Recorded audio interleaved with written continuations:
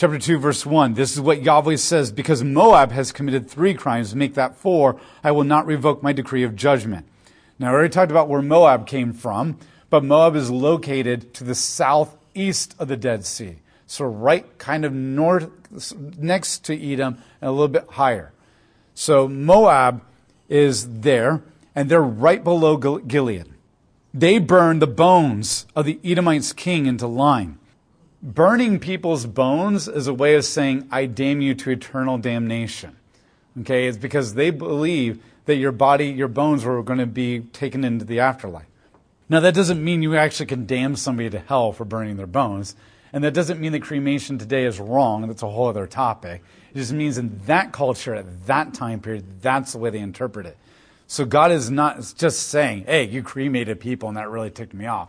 What he's saying is that you killed people and you treated their bodies poorly with the intention of saying, I don't even want you to have any kind of afterlife at all. And that's jacked up evil. I will set fire on Moab, and I will consume Kereth's fortresses. Moab will perish in the heat of battle amid the war cries and blaring of a ram's horn. I will remove Moab's leaders, and I will kill all of Moab's officials with him. Yahweh has spoken. Now, all this happened. All these nations, when the Assyrians came, starting in 734, they began to take nation after nation after nation to exile. And so we, in hindsight, can see this total fulfillment. And God dealt with all these nations. And the warning here is, notice that these crimes are very similar to what many nations do today. And the book of Romans makes it very clear that God still deals with all the nations. And he lifts kings up and he takes them down. And he brings the nations to power and he brings them down. All for the same things. And the implications of this is the way that he deals with them then. And God is not a God who changes throughout time and history. And his standard does not change. His character does not change. And the way that he deals with sin does not change. Then the implications, this is the way he will deal with nations today.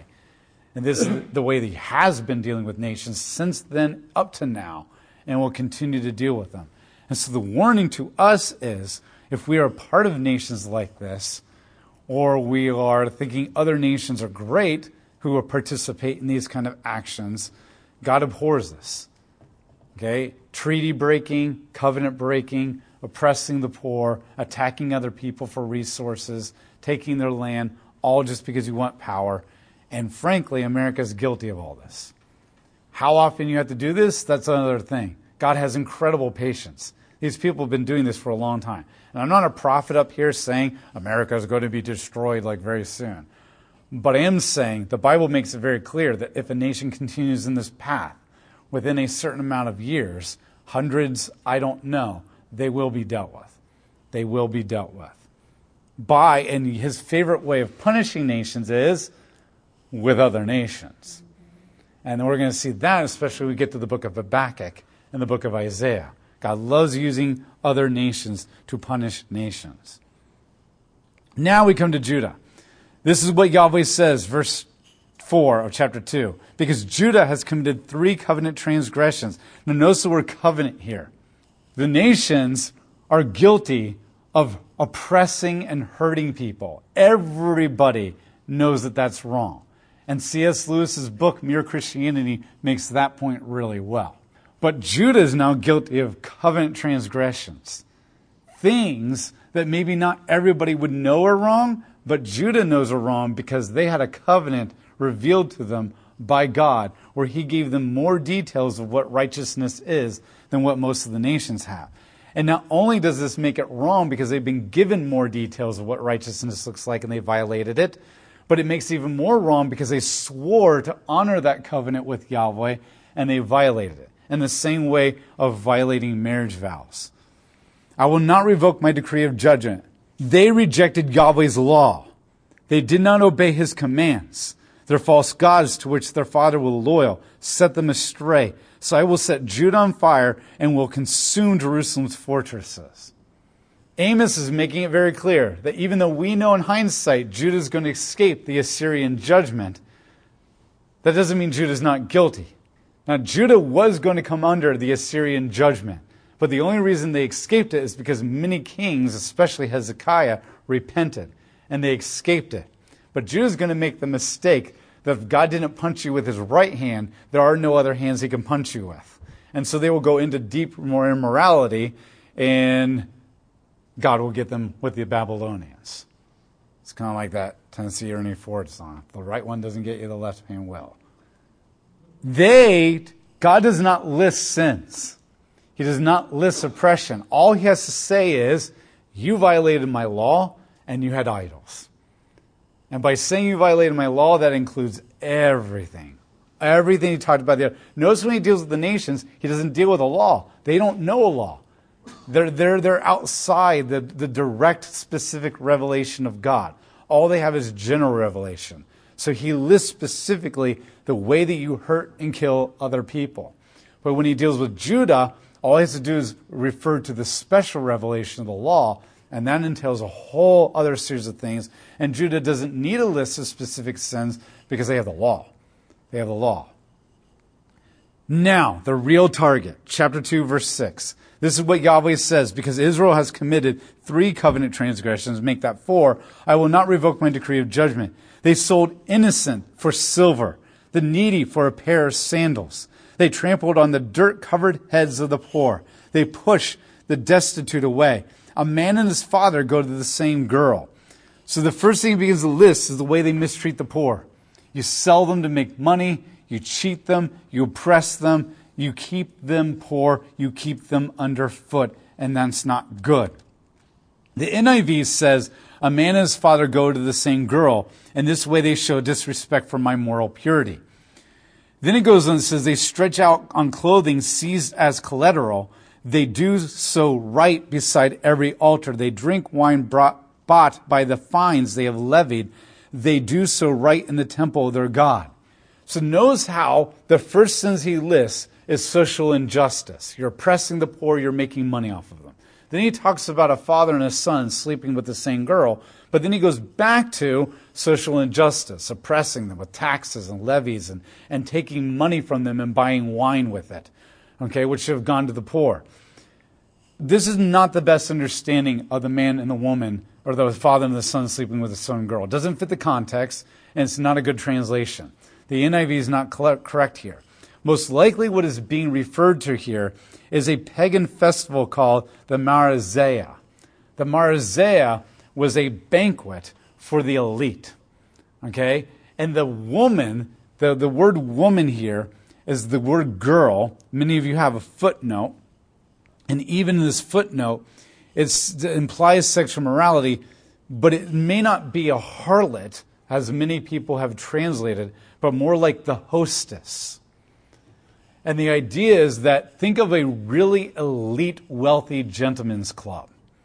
Okay, not a gentleman's club like a stripper's club or a strip club, but a gentleman's club where like really wealthy politicians and businessmen, where you have to be making X amount of dollars to get into.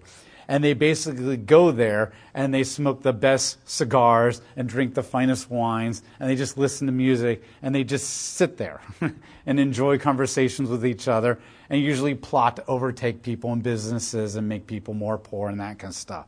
And the hostess is some very attractive woman who brings around the Cuban cigars and the caviar and all that kind of stuff. And so the idea is that a father and a son go together to these gentlemen clubs, and they're served by these hostesses, and basically they're just wallowing in the wealth of their gentlemen's club and rubbing shoulders with other elites, while the poor are out there starving to death, and they're starving to death because these rich men are overtaxing them. And that's the idea. Though Israel is truly guilty of sexual immorality and horribly evil things, Amos is not really concerned about that right now. What he's concerned about is social injustice. What he's concerned about is that these people, the wealthy, are making money at the expense of the poor, and then they go live it up while the poor are literally on the other side of the walls living in the gutters and starving. So it's kind of like Jay Gilbert's, this giant, well, not quite. Jay Gilbert's is still pauper compared to this.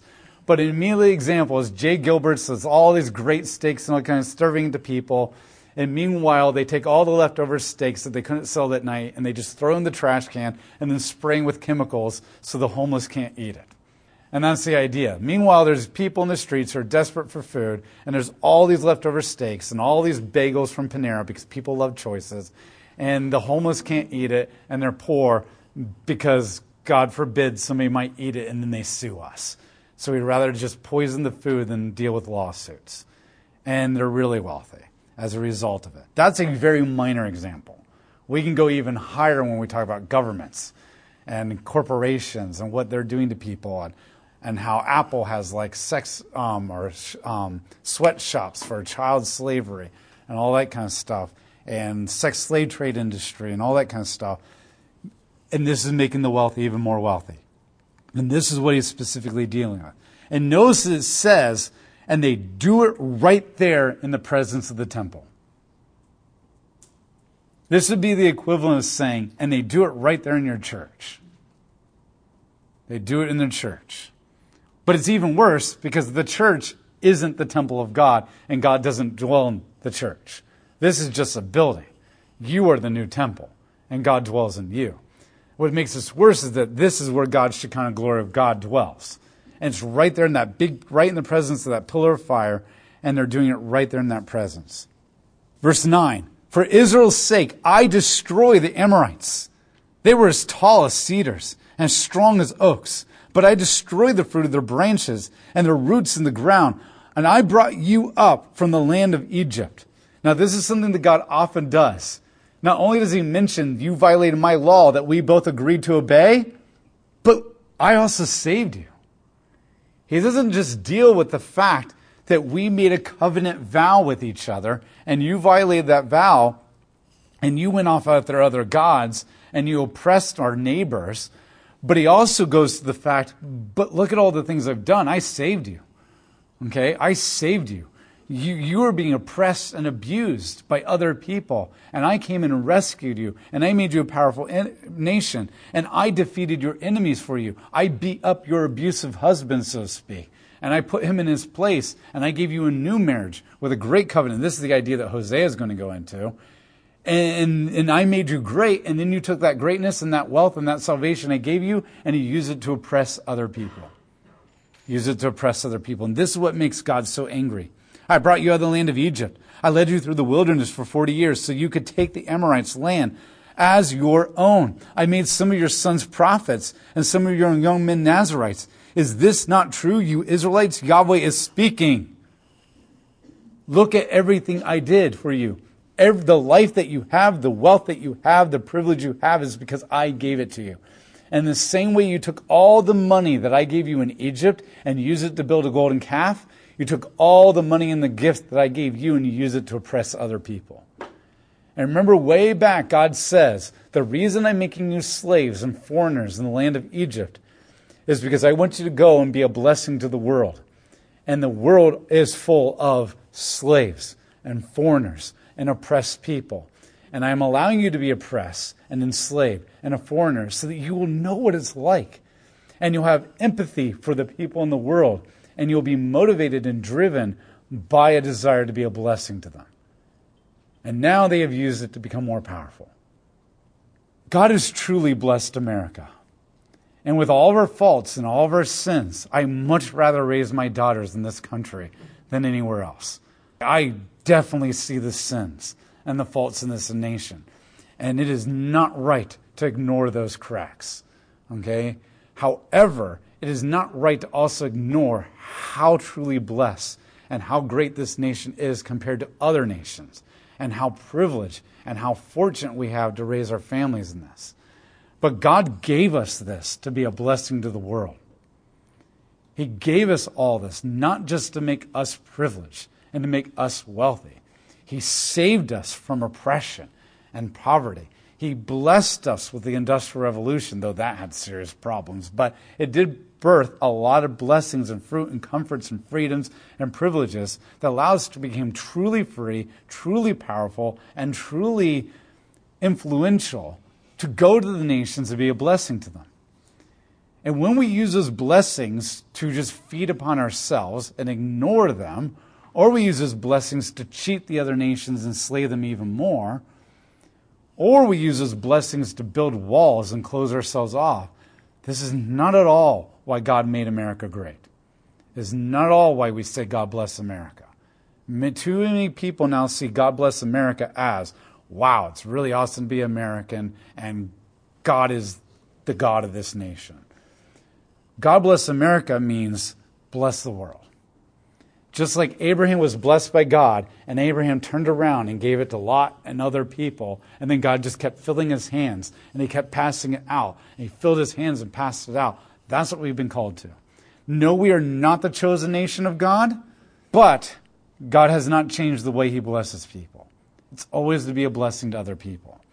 And so when other people say, that's not our problem over there, or we have our own nation, or we're not meant to get and meddle in their businesses, that's wrong. In my opinion, that's absolutely wrong. Now, do we have to be careful about the way that we meddle in their businesses? And if we're doing it for our own power and our own glory and we're ignoring their cultures, heck yeah, that's wrong. But if there's true injustice happening where people are being abused and dominated, then heck yeah, you're supposed to be the older brother who beats up the bully. Okay, now we have to be very, very careful about how we do that because we can't disrespect people in the process and push them out of the way. But that's a whole other conversation. That's policies. And that requires a lot of work. But too often it's just easy to say, let's just barrel in and do what we want to do, or let's just build walls and close everybody out. It's way harder to figure out how to go in and help people without dominating them and overpowering them. And that's too messy, so why do that? Okay, but that's where the hard conversations come. And that's what God is calling them to. He never gave Israel the right to roll into everybody and take over. But he also expected them to help the other nations and to administer justice and freedom and liberation. And that's what he's called us to as well. And so he says, I'm going to hold you accountable. Verse 12, but you made the Nazarites drink wine. You commanded the prophets, do not prophesy. Look, I will press you down like a cart loaded down with grain presses down. You even went to the righteous people, and you corrupted them. When you saw righteous people, you couldn't even stand to see righteous people. So you went and you intentionally tempted them. You intentionally got them to violate their covenants, the Nazarites. You intentionally went to the prophets, and you got them to stop prophesying and stop preaching the word of God. You made good men and women go silent, and you corrupted them. That's how evil you are. And so I will press you down like the weight of lots of grain, and you will suffocate under the weight of my judgment. Fast runners will find no place to hide. Strong men will have no strength left. Warriors will not be able to save their lives. Archers will not hold their ground. Fast runners will not save their lives, nor will those ride horses. Brave-hearted warriors will run away naked in the day. Yahweh is speaking. Nothing stops the word of Yahweh. And so he basically says, your strongest, your brightest, your most athletic will be nothing in the face of this judgment. No matter how cocky you think you are and how awesome you are, all kings fall. All kings fall. I don't know where this originally came from, but Bill and Ted's Bogus Adventure, the sequel. The Grim Reaper comes, and he comes to take them. And these people are like, no, you can't take me. And he has this nice little ditty. He says, you may be a king on high or a little street sweeper, but eventually everybody dances with the Reaper. And that's kind of what God is saying here. It doesn't matter how powerful you think you are. In the words of Ecclesiastes, all men die and you're not remembered. Okay? And that's what God is saying. And right now, I had to spend a lot of time telling you where all these nations were because nobody remembers them. Yeah, they were so cocky in their day. They were so cocky in their day. Yahweh has spoken. That's a powerful phrase.